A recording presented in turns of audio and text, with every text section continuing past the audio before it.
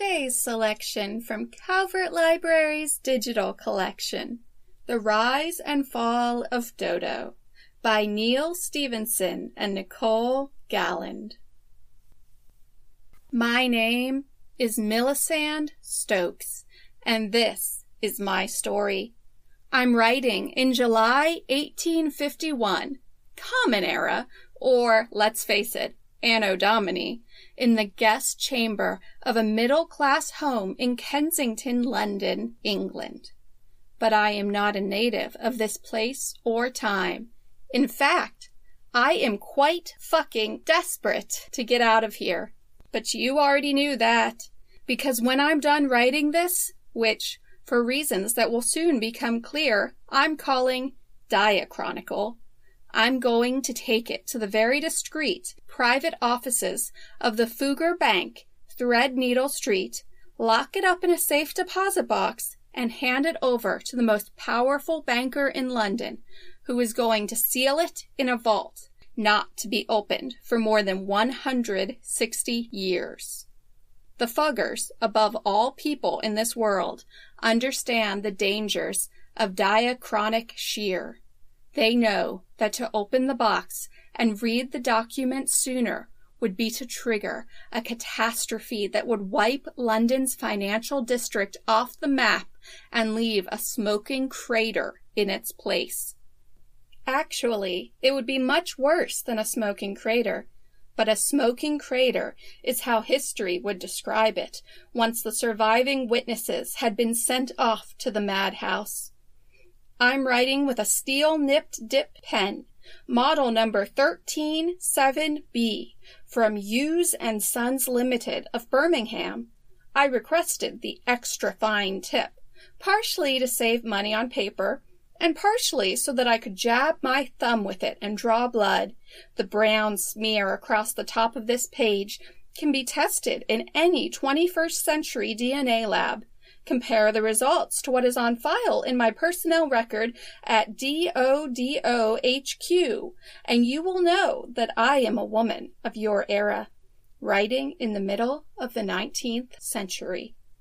I intend to write everything that explains how I came to be here, no matter how far-fetched or hallucinatory it may sound. To quote Peter Gabriel, a singer-songwriter who will be born 99 years from now, this will be my testimony. I do attest that I am here against my will, having been sent here from September 8, 1850, and from the city of San Francisco, California, the day before California was granted statehood. I do attest that I belong to Boston, Massachusetts, in the first quarter of the 21st century. There and then, I am part of the Department of Diachronic Operations, a black budget arm of the United States government that has gone rather badly off the rails due to internal treachery. In the time in which I write this, 1851, magic is waning. The research that Dodo paid me to perform indicates that magic will cease to exist at the end of this month, July 28. When that happens, I will be trapped here in a post-magic world for the rest of my days. The only way anyone will ever know what became of me is through this deposition. While I have managed to land myself in comfortable, by 1851 standards, quarters, with access to pen, ink, leisure time, and privacy, it has been at the expense of freedom. My hosts would not consider allowing me out of the house alone for an evening constitutional, let alone to seek out witches who might help me. One comment before I begin.